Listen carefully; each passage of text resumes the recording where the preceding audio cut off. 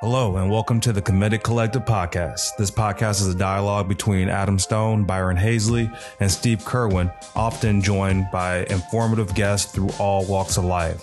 It's very informal but very informative, and we're never quite sure where the conversation will lead us as we're talking about racial and socioeconomic inequality in our nation. Due to our national footprint, we're connecting through Zoom, so keep that in mind when you hear the audio.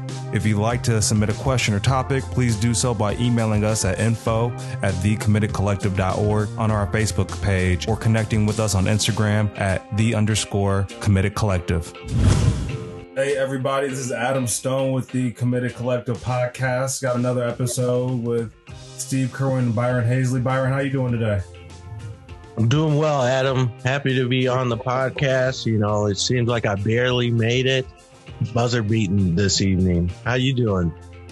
Good. I was a little less crunched for time, but happy to be here. Steve, what's up with you? Adam, I don't know. I had really high expectations this weekend. A new movie came out starring Denzel Washington called The Little Things. If you're not familiar, it's pretty much like the 62nd installment of The Equalizer. And boy, was it underwhelming, Adam, to say the least. I love Denzel. I think he's one of the greatest. But that movie was mediocre is probably a fair assessment to that film that I watched this weekend. And I think I'm being very generous with that comment. Wow. We can't have Denzel hate on this podcast. I get it. And I tell everybody that too. Some people said it was a good movie. I'm like, Denzel's not going to come and really beat you up. You can call a spade a spade. It wasn't that good. Well, maybe we can see if our guest has seen the movie. Let's introduce Ms. Rheya Spigner. She's a news anchor in the Midwest. Rheya, how are you?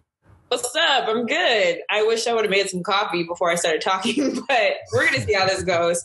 I have not seen that movie. I have heard similar things, that it was a sleeper. So I have nothing to add to that, but I co-sign on what Steve said. Well, there you go, Adam. Our guest said it wasn't going to be that good, so I guess we can call a spade, can't we? They can't have training days. Rheya, tell us about yourself. I don't like that question. You have to tell me what you want to know. But I'm from what you're doing right now currently. What do you do? I mentioned a news anchor in the Midwest. What does that consist of? Anchoring. It consists of being a part of nightly newscasts. So 5, 6, still the 9 p.m. and the 10 p.m. And I do a lot of community projects, which is why I'm kind of still here, because I got hooked in 2019 into doing an initiative for my station, and then it kind of just spiraled out, and now I just continue to do them. How did you get here? How did you become a news anchor? Okay. So I'm from LA, and I went to school at ASU Cronkite School. So I knew when I was 15 that I wanted to be a news reporter. And so it kind of just took off from there. My mom was like, oh, okay, let's try this out. I went to a workshop, loved the workshop, and that was it. But the real, I guess, experience that made me want to be a news reporter was visiting my dad. And he lives in Spain. He's very into music. Like, music is his life. He would not give it up. Like, that is his dream. And so he had some success here in the U.S. and then decided, like, I'm sick of the U.S. I'm going to go over here and just, do music when and where I can. So anyway, that's what he does. And I visited him after learning like a couple of years of Spanish. So it was pretty good. And he had this friend who had these 2 daughters, and they spoke Spanish, French, and English. I spoke Spanish, English, a little bit of French. So we spent like all night trying to figure out what we were saying in these 3 different languages. And at the end of it, I just thought, I have to figure out how to incorporate like these types of moments in my life. Like those moments where you're trying to like convey this different perspective or tell this story. And then I just mixed it with writing, and boom. I tried to make that short. It wasn't that short. Nice. Sorry if I missed it. Where did you go to school? ASU Cronkite School. ASU Cronkite. Arizona State. Okay, Arizona State. Okay, because I thought I saw you were Georgia.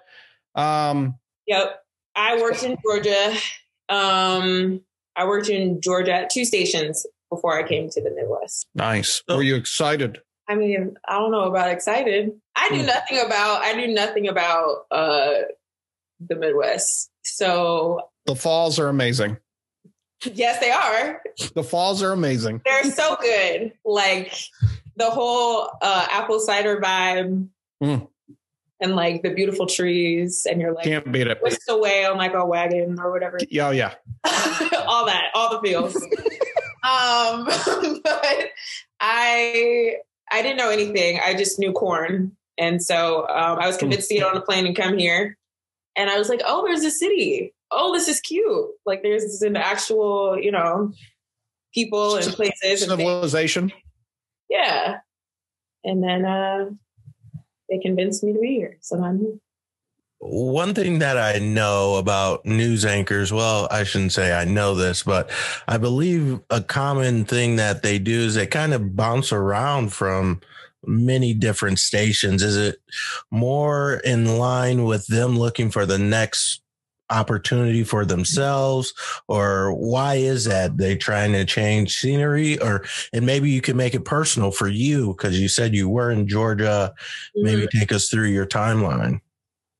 Yeah. So it's a little bit of both, right? Because when you get out of college, like no network station is going to be like, you are the brightest star ever and we need you in New York. Like that never happens.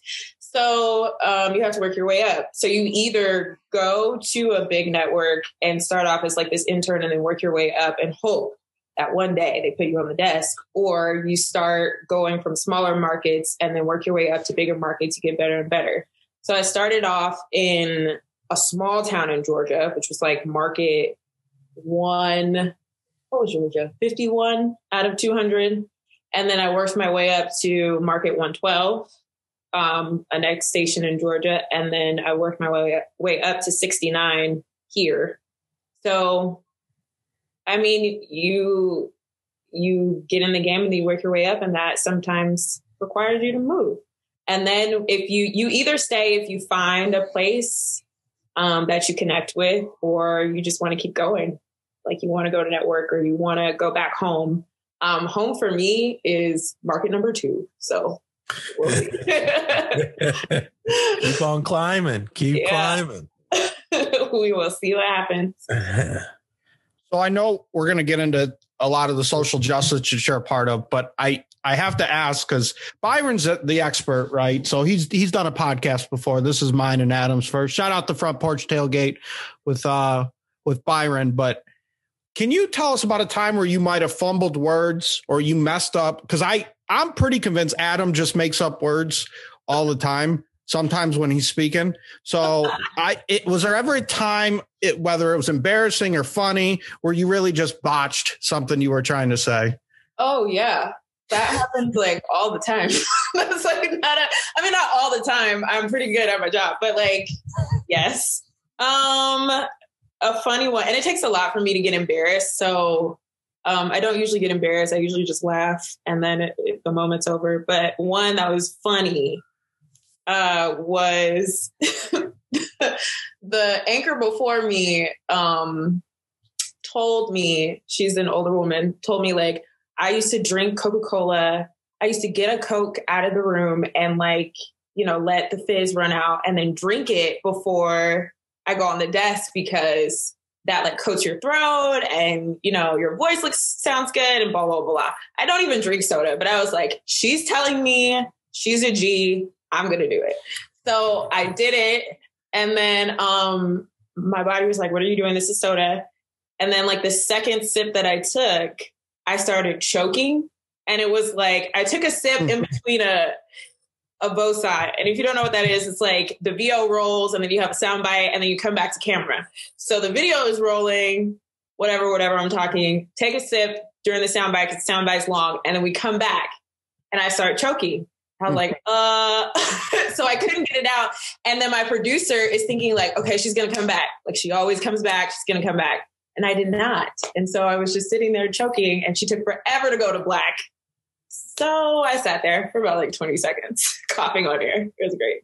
Oh, man. It was an embarrassing moment, probably. Yeah. Well, Adam, that hasn't happened to you. So look, you're doing it. Steve, this is a perfect example. It happens to the best. It does. Yeah, that's exactly what you took out of that. It does. Sure. I know if it can happen to her, then it definitely can happen to me. So, Rheya, tell me, you mentioned like the climb and wanting to go get to that number 2 spot. What's that climb like when you're also tying in your social justice initiatives and things along the way? How have you gone about balancing both of those to make them both happen as your passions and missions?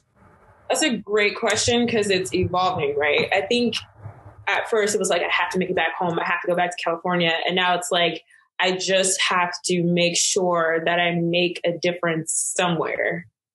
And maybe that is when maybe eventually I'll go back home, or maybe I end up here, or maybe I end up in some other city.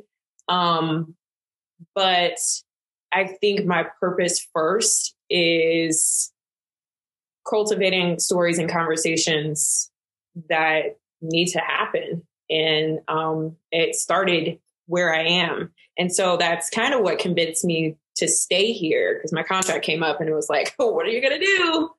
And that was one of the big reasons for me staying here, was because I had the trust and the accountability and the credibility to make these stories and kind of, do what I want with them, really, which is something that you have to earn wherever you go.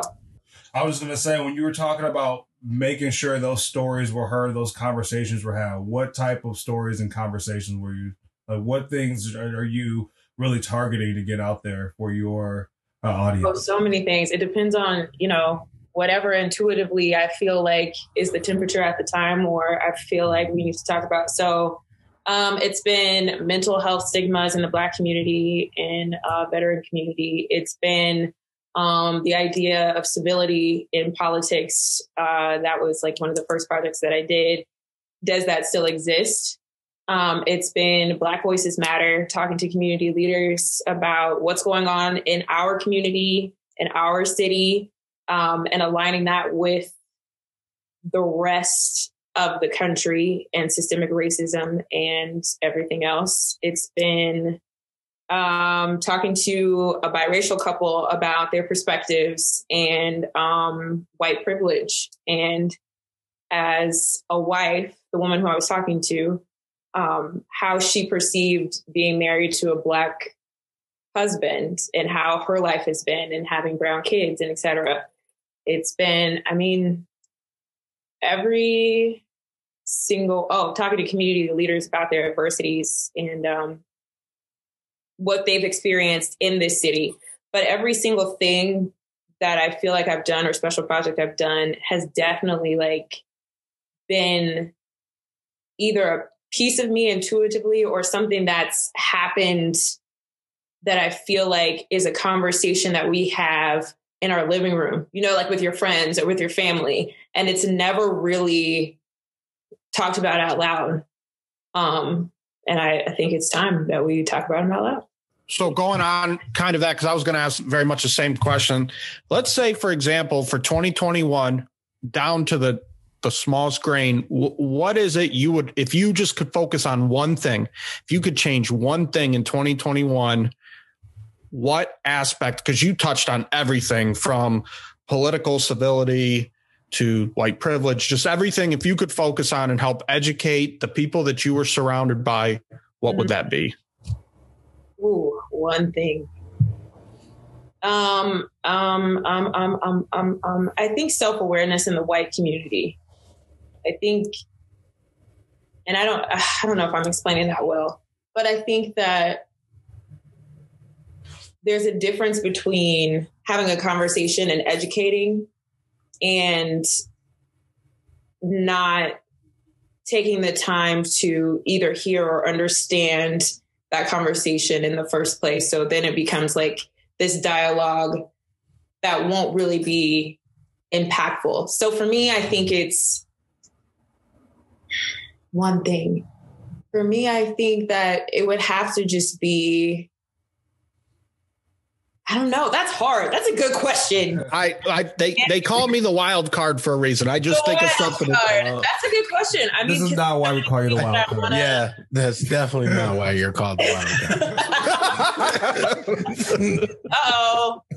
You have stories. Listen, I know I'm like a child, and I just sit here and I think of something, and it's just coming out of my mouth. So yeah, I was just curious, and I know that's like a really, really tough question. But if you focus on too many different things, can you get your voice across? Which is something that, for us, we have all these different pillars that we're going to focus on, and we're hoping to build a team around to put individuals in place based on their talents. Right. But I think that, okay, so I see what you're saying now. I think the overall goal, though, with everything that I've hit has been, let's talk about something else other than the white narrative. Because for so long, it's been the white narrative in news, in media, and TV. And I think that there's a shift now of like other people exist and there are other problems that exist and there are stigmas and things that need to be talked about in order for us to all relate to each other on some level. And I think that shift needs to continue to happen. So I feel like even though there are all these different things, mental health, community and police, like the relationship between the Black community, police, mental health and police, or if I'm talking about civility, it all comes into this range of like something needs to happen where our ideas become collaborative instead of them being so isolated into white world and Black world. You know what I'm saying? Like there's Black Twitter, there's white Twitter, there's these concerns and Black concerns. There's so much separation. And at some point right now, they need to collide. And especially when it comes to understanding the Black perspective. And I think that is evolving into something. I think it is happening. Like this is happening right now. But so I don't think like, even though there are these different topics, that idea ultimately gets lost. Does that make sense? Yeah. Yeah. No, perfect. Okay. No, it makes a lot of sense. And I think, what you were mentioning in terms of changing the white narrative. And then you mentioned earlier having that story flexibility and being able to talk about things and report on issues that are really important to you. What's that been like? And how do you use that to your advantage to make sure that you do get these stories out there? And how do you make sure that you have the ability to keep telling those stories down the line? I think that to have the ability to tell the stories down the line, I think that you have to tell these stories in a way that is accepting. You know what I mean? It's easy to be like, this is wrong, don't do this. But how many people are going to sit there and receive that truly and say like, okay, let me think about this. Let me reflect. Maybe there are some things that I'm doing subconsciously that I don't even know or whatever. So I feel like for me, it's like once I figure out, okay, this is the topic that we're covering, then it becomes this type of dance of like how to cultivate it or create it in a way that gets the point across, but also makes everybody think. And I think so far I've done a good job with that. I know I can do better. I think every time it does get better, but I think that's how and why I'm able to continue because I think I have the trust. And it's so good. It feels so good after I do it to get a message from somebody that's like, you know what? I never thought about it like this before. Thank you so much. Like I'm this person, or I've lived here my whole life, or I don't, I don't have the exposure to this, or I've never thought about this. Like, that's what I do it for. Do you have an example or scenario that you felt like came across powerful or did its job for everybody to see? Yeah. The last thing that I did, Lessons in Love, or on love. And that was about the biracial couple. But I also posted something on my Instagram. I did this video and I didn't think that I was like going to do it. It was something that, again, was kind of intuitive, but I felt like I needed to do it. And it was kind of I had been asked to do like something for this Juneteenth celebration that was coming up. And I had no idea what I was going to do. And like a few days before, I essentially had like this breakdown. It wasn't like a full-blown mental breakdown, but it was like one of those times where you just feel like super overwhelmed with everything. It was like 2020. This was a few weeks after Ahmaud Arbery and like 20 different things at once. And I went to go ride my bike in my neighborhood, and my seat broke, and it's a fairly new bike. So I was just like, I was just frustrated and basically like just broke down in the middle of the street. And when I got back, I wrote out these thoughts of like, okay, I just had this moment of breaking down in the middle of the street, and here's why. And I put it on Facebook. Like I said, dear Black family, like, I know you feel overwhelmed, because I was feeling that way too. And then I took that moment a few days later and made it for this Juneteenth video. And I would say that would be a good example of something that I did. It's like 3 minutes long, where I felt like it was powerful and intuitive. But as far as storytelling, I think the last project that I did, talking to a biracial couple about just, how they learn to love each other and their perspective, was probably one of the most impactful things that I've done, because it also tied in white privilege, and it came from a very educational perspective. And I think we did well tying it around a love story and just kind of articulating, the social equity and perspectives and justice that needs to happen. That's awesome. So I know you had mentioned that it feels really good to have the trust of the individuals that you work with, but I'm wondering, have you had some bumps and bruises along the way? Has there been a lot of challenges that you faced? Would you mind sharing any of the challenges that you faced along the way? Okay, yeah. Bumps and bruises. If we go all the way back. Well, Georgia, I was in a small town in Georgia, and anything outside of Atlanta is just like real regressive. So that was one hell of an experience. It was my boss was prejudiced, and it was just very overwhelming.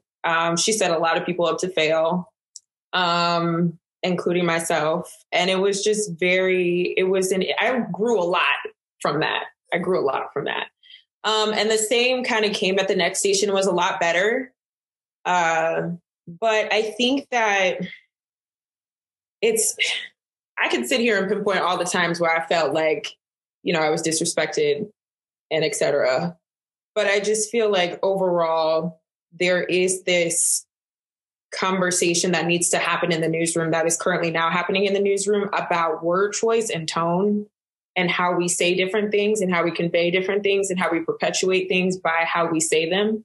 And so perpetuate stereotypes by how we say them. And I think that mindset has evolved for me as well throughout, each station of like speaking up just a little bit louder. And now I'm just yelling, like it doesn't, not literally, but I'm just at the point where if there is something that I feel like is not okay, or we need to change it, or we need to put something into the newscast because that is part of the Black narrative and it should be said, then I will say it. Bumps and bruises are just, I think as a Black woman, I have been dismissed a lot, and especially in how I'm thinking and what I'm saying, and especially in regressive cities where you go outside and, oh, you're pretty for a Black girl. That happens. You know what I mean? So, bumps and bruises are being dismissed, people talking about people criticizing you, overly criticizing you because you are of color. Like I've seen it directly with me versus my coworkers. I cannot mess up, not even a little bit. Like I have to be on my shit. There's no slip ups at all. Versus, you know, my coworkers who some might be blonde with blue eyes. And if they do the exact same thing I do, it's no big deal. And I'm not speaking necessarily internally where, you know, I can't mess up, but on the outside, you have viewers as well who will overly criticize. So I think those are the main bumps and bruises throughout. But I think ultimately they've made me stronger and brought me here. Yeah, I mean, that's a common feeling, I think, amongst Black people in corporate America or any situation like that. It's just a challenge. And every day you got to come with your ready to play. 100%. 100% across the board. I'm glad you mentioned the word choice factor and how important that is with the messaging, you know, in the news and media. I noticed earlier that you mentioned Black Voices Matter instead of Black Lives Matter. Is there a reason behind that, or you want to get into that a little bit? No, I will get into it. Okay. But like the program was called Black Voices Matter because at the time, and I fought for this, because at the time, Black Lives Matter was like erupting as this thing, and they didn't want to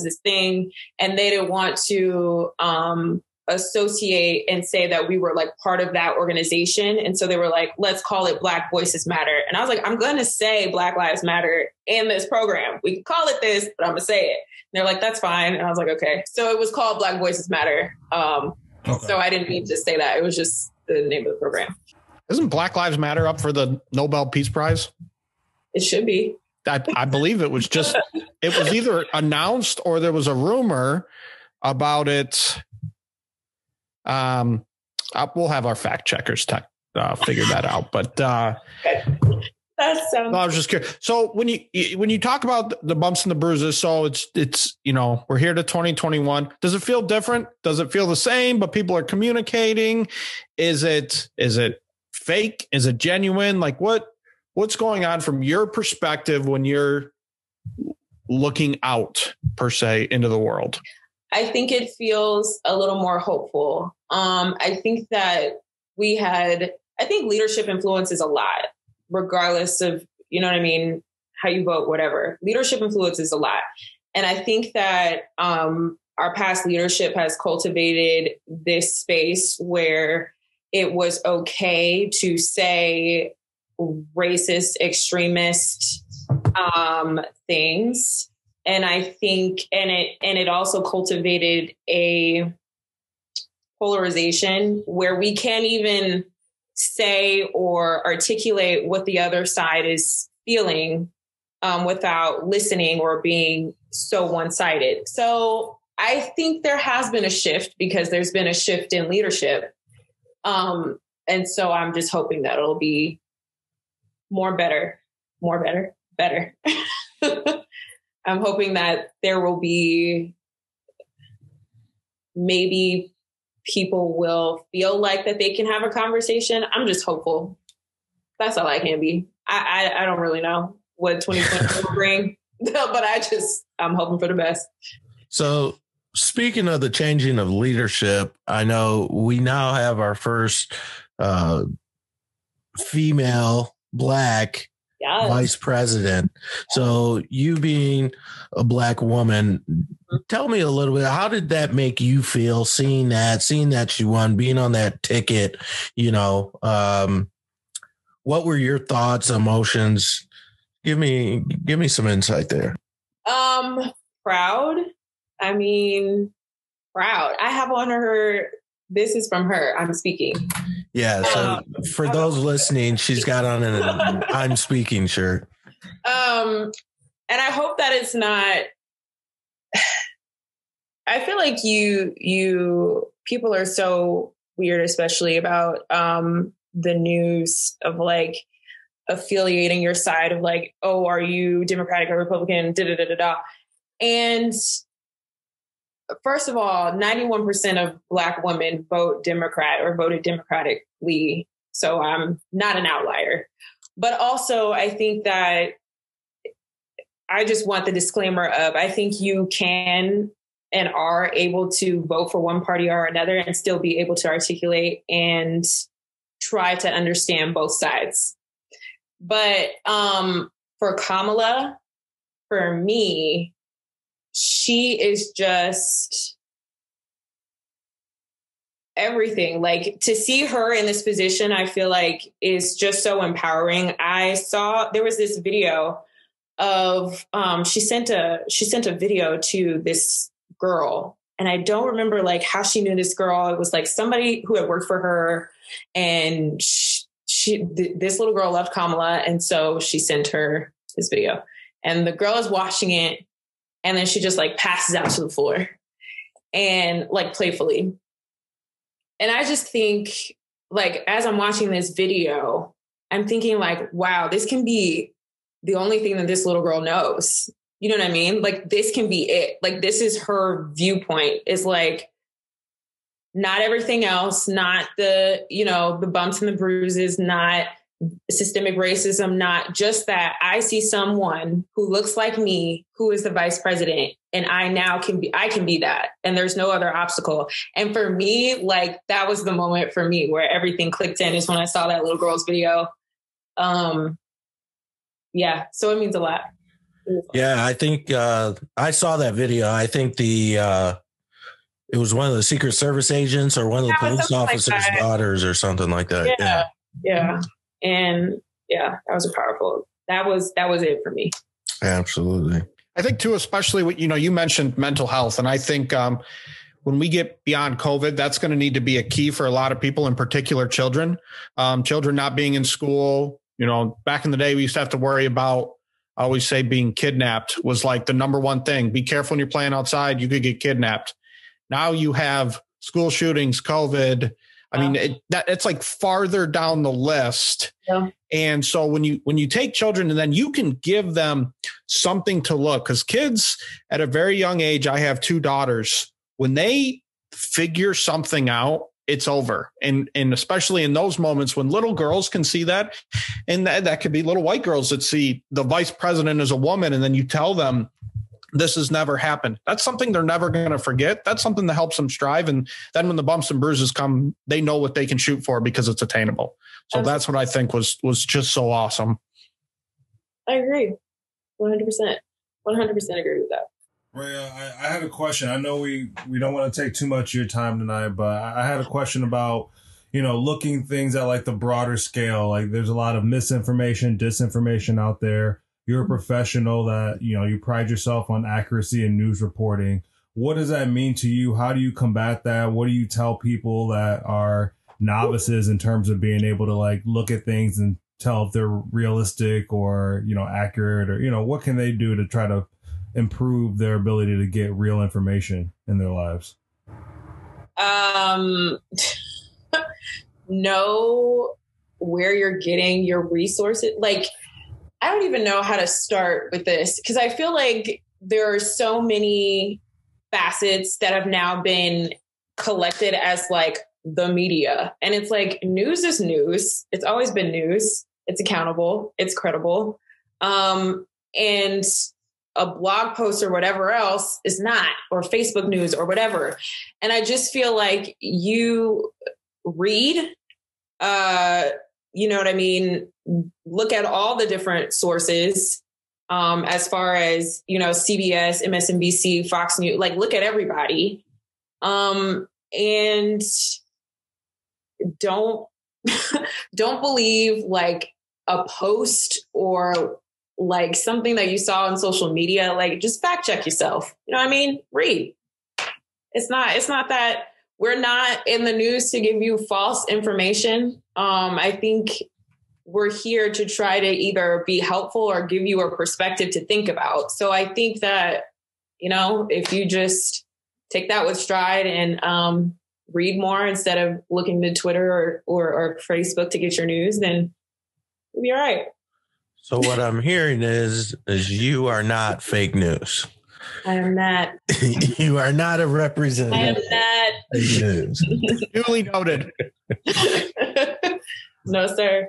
No, sir. And I think the fake news narrative, I think for me, to your point, the problem is the society we live in. We live in a very stubborn society.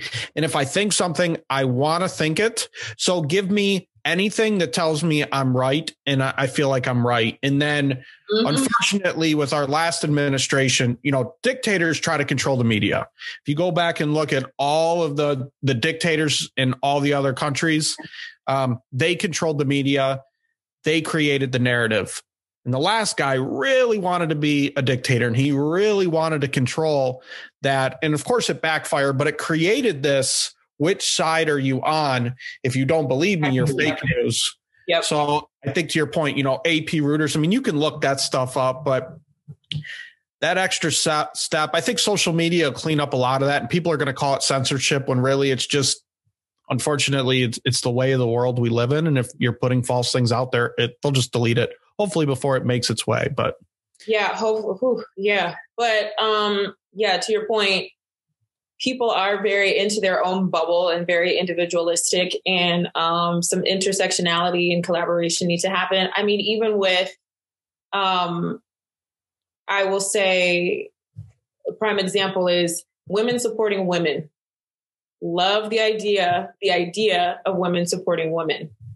But at some point, I think what's missing in that element is that there needs to be some intersectionality of like Black women and all women, because we get into this idea of women supporting women, and we're cultivating or deriving it from this idea of women's rights and women's rights groups. And then we talk about women started voting in the 1920s. White women started voting in the 1920s. Black people didn't have the ability to vote in 1965. Latinos didn't really have their extensive voting until like the 1970s. So let's, intersectionality. Let's collaborate on these ideas, and let's talk about social equity. And then, let's build together instead of being so individualistic. That was a rant, but I had a point. We love it. We love it. It's either you ranting on or it's me. So I think they would prefer that you do it. So if that makes you feel better, that's fine. Yeah, that's the wild card part. That's more along the wild card lines, the rant. So yeah, Rheya, that we definitely appreciate you, giving me your perspective there. And especially when you're talking about the intersectionality, because you want to have that collaboration, but at the same time, you want the collaboration to be real and inclusive of everybody. What can you, in your opinion, what can you do to kind of bridge that gap to make sure the collaboration is actually collaboration for everyone? Listening and asking questions. I feel like I know not every Black person wants to be the educator, right? Not every Black person wants to stay and go, I don't feel like explaining this to you or whatever. But I think that there has to be some type of middle ground where you are okay or feel open with at some point having a conversation with somebody who is genuinely trying to understand you and your perspective. And I think the more that we do that, the more that we can stop cutting like these barriers and having these two different worlds. Cause it really is. I mean, Cicely Tyson died. Okay. So perfect example, Cloris Leachman, dies a few days ago. I kind of know who she is, but not really. It was a big deal where I am. And the whole newsroom, Cloris Leachman is gone. This is terrible. I'm like, okay, Cloris Leachman. A couple days later, Cicely Tyson dies. And I'm like, oh my God, Cicely Tyson died. Like, this needs to be in block A. What are we doing? Put it in there. And there's like, Cicely Tyson died. And it's like, not that was just like one example of like the two different, like Cicely Tyson is such a huge icon deal to me, you know what I mean? To my family. But it's like, it just showed again that parallel of like how long we've been living in these two different worlds. So they need to start colliding. And I hope that that's how, is through dialogue and conversations in spaces like this. And do you think with that, and I can take a guess with that conversation between the two actresses, I bet if I looked up the demographics for your show, I could take a guess which way it swayed. Is that fair or not fair? What do you mean? Like, what do you mean by which way it swayed?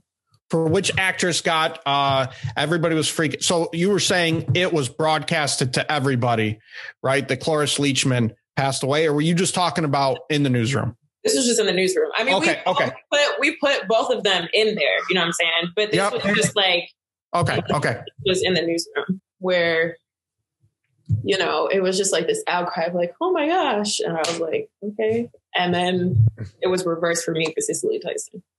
So, but I was the only one in there, so there was no outcry. It was just me. It was just me. So do you feel like, getting a little deeper, I know there's been a lot of like back and forth. You mentioned having like an accepting perspective and being able to acknowledge people's like blind spots, essentially. Do you think there's a responsibility for Black people, minorities, to educate and teach? Okay, so I've had this conversation with my Black coworkers, and a lot of them are just tired. Like I was saying, like exhausted, and don't feel the need to do that. They don't have, it's not in them. They don't want to do it. Me personally, I feel like it is part of my purpose to educate in the way that I do it. And so I'm fine with it. But I'm going to say not necessarily. It's not your job. But that's what I was saying. If you feel like you are in a moment where someone is genuinely trying to understand something, then maybe be open to that moment. But as far as taking the time to consistently educate, no, that is not their job. I think that it is now everyone's job to educate themselves, for sure. Like, you've heard a lot, you've seen a lot, start to educate yourself. What is redlining? What is systemic racism? What are these things? Educate yourself, figure it out. Because there are things that we haven't talked about in history class in high school, maybe. So I get that there's something missing there, that you didn't grow up with this idea, or wasn't acknowledged, or you didn't grow up around it, so you can't fully understand. But like now you can. So just educate yourself. And I'm glad you mentioned that, educating yourself, because, and also that you said that you're an educator, because not all Black people are quality educators, right? Some people come off as aggressive, you know, and there's a fine line between passionate and aggressive, you know, and if you're a person that is, say that again. I said, let's get into that. Yeah. Because there's a fine line between passionate and aggressive. That's the thing for me, is that I feel like some people are just tired and don't want to have to explain something. So maybe it doesn't come out the exactly the way that it should be facilitated or wanted to be received. But I don't like that word aggressive, because I feel like it's down another path of how we have been looked at and articulated for so long, for decades. We have been aggressive and seen as aggressive, stereotyped as aggressive, because we are these, you know, unruly, uncivilized people. And so I don't like that word. I get what you're saying, but I don't like that word. And it's a word that's been used a lot, especially for me as a Black woman who's just trying to articulate herself, especially in a professional setting. Oh, that was aggressive.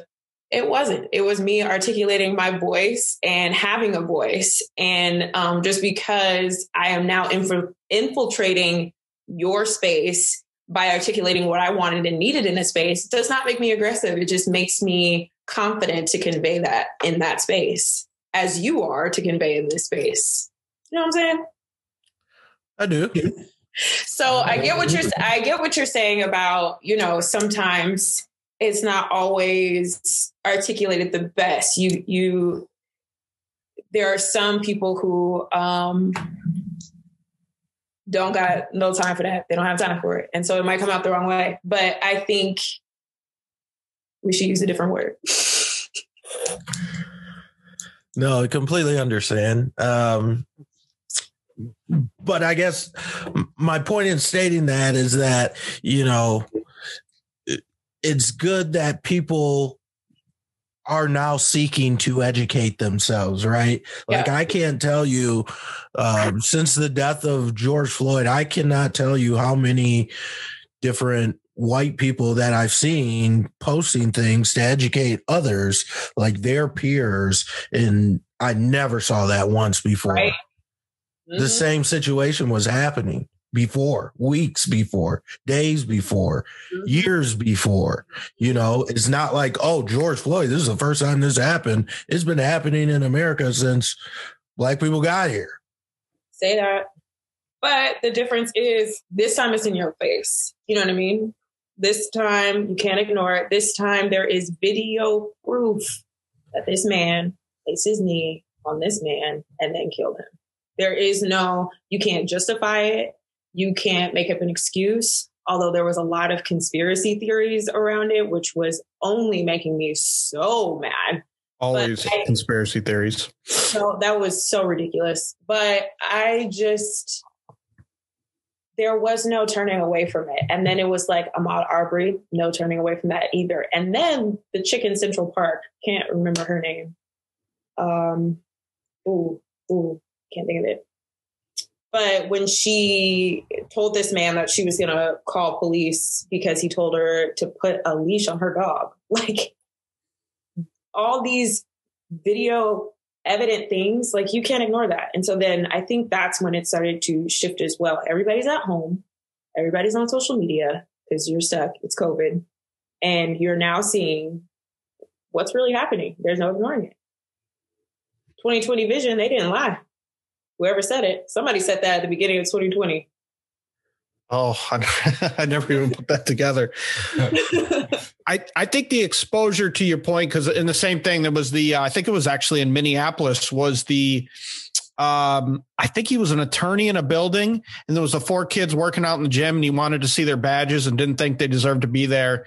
And they put him on blast and he ended up getting fired. And that's why I asked, do you think it's different? Because like Byron said, there's a lot of people posting. There's a lot of people going out educating telling people to educate that I've never seen before in different things. And see, I think the conspiracy theories, like as much as it frustrates you, it comes to show that some people will go any lengths to say that wasn't really what happened. So you should take a look at every other instance where maybe you didn't empathize with it, whether that was, remember George Zimmerman and Trayvon Martin. With Trayvon, it was he had the iced tea and the Skittles and he was going to create drugs or whatever it was that just the most wild conspiracy theories that were out there, that you could take a look at all of them.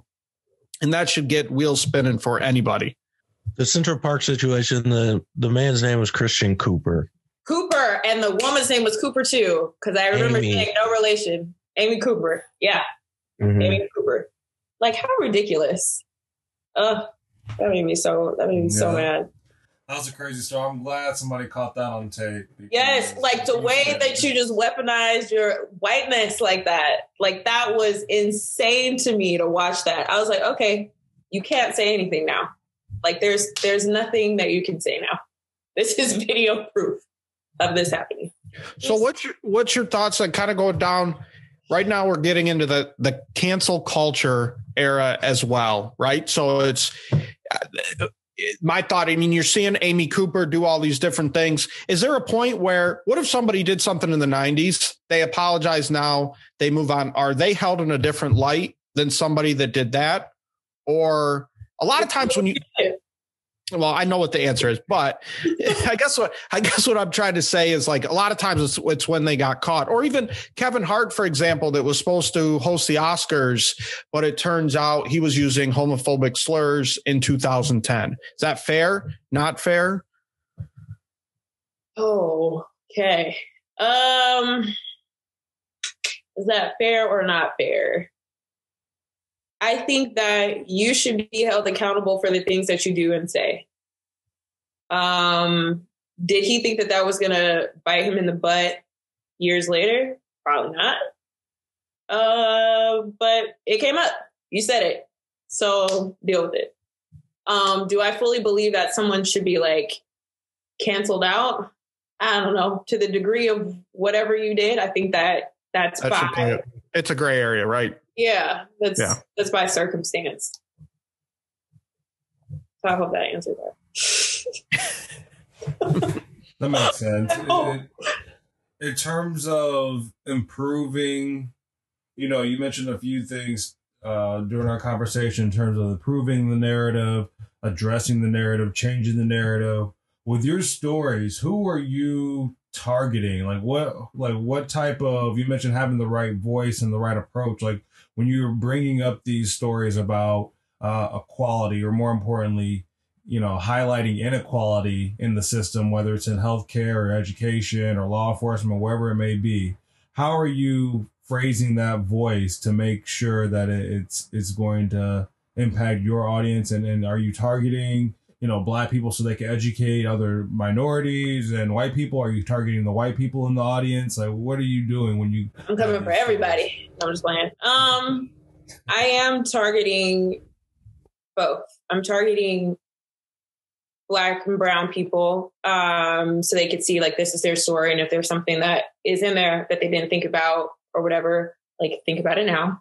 But I'm also targeting people who may have never, people who are not brown, white people who may have never thought about this narrative in the first place, thought about this perspective in the first place, truly understand their influence on what's happening in society or how they're moving subconsciously.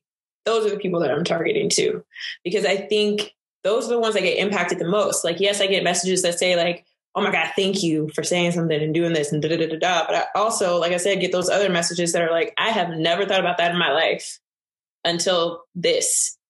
And that's critical for me, for sure. What was your other, did that answer, or did you have another part to the question? No, I mean, I answered it. I was really trying to gauge like what, I mean, in terms of what's more impactful to you, you think in terms, it sounds like having that initial contact with somebody instead of giving somebody some affirmation of, okay, somebody else is hearing me here in the situation. Yeah. Yep. Like just having that moment where you're opening somebody's eyes for the first time and giving them a whole new perspective that they never really thought about before. You know, it sounds like that's your goal with your stories. Yeah. I mean, that's why I got into news in the first place, was to convey perspectives, to tell different stories, to create an experience where you're thinking outside of yourself. So, yeah. This has been a great discussion. You know, we really appreciate you being on the show and providing a perspective and, you know, just how much you're doing in the community that you're working in. So thank you for being on the show. And as always, we have our action items, our final thoughts for the week. And we definitely want to start with you and hear what your final thoughts and action items are. Final thoughts and action items. Read, be a better human. I think that right now I'm in school. I'm getting my master's in legal studies, and I got that so that I can go back out in the community and like create workshops so that we could talk about civil rights. We could talk about, you know, what goes on in the workplace, et cetera. So I think this week I want to like finesse and figure out exactly what maybe like one of my workshops would be, you know, like title, start figuring that out and figure out a couple other things I can do in the community this week. Just like drop off food to the community fridge or like whatever, or if a nonprofit needs help with something. So those are my action items this week. What about y'all? That's great. Steve? Yeah, I think mine is, so we have this forum. It's called the Committed Collective Forum on Facebook, and it is starting to get the traction that I've been looking for. And we take topics and different discussions and put them up. And there has been just some amazing dialogue, but I want to continue to grow it. I want more. We have, I think over 200 members now, Adam. Hopefully Rheya will do us the honor and join. But I just encourage people to come. I know there's a lot of people watching. Feel free to put your opinions out there. They're always out there. I'm not holding my opinion back, or else I would be doing a disservice to the group. So I will be there as well. So I just challenge everybody. And my other thing is just remember that, Adam is fortunate enough to live in San Diego where it's 77 degrees every single day. For some of us in the Midwest, it's cold, it's snowing, people are miserable. Take care of your neighbors, smile at people. If you don't have a mask on, go shovel your neighbor's sidewalk or driveway to do it. Take care of ourselves, take care of our neighbors. Mental health is important. Welcome back to the winter blues, Steve. 10 inches of snow, Byron. 10 inches of snow fell overnight. I wasn't ready for this. Well, somebody go help shovel Steve's driveway. Byron, what are your final thoughts and action items?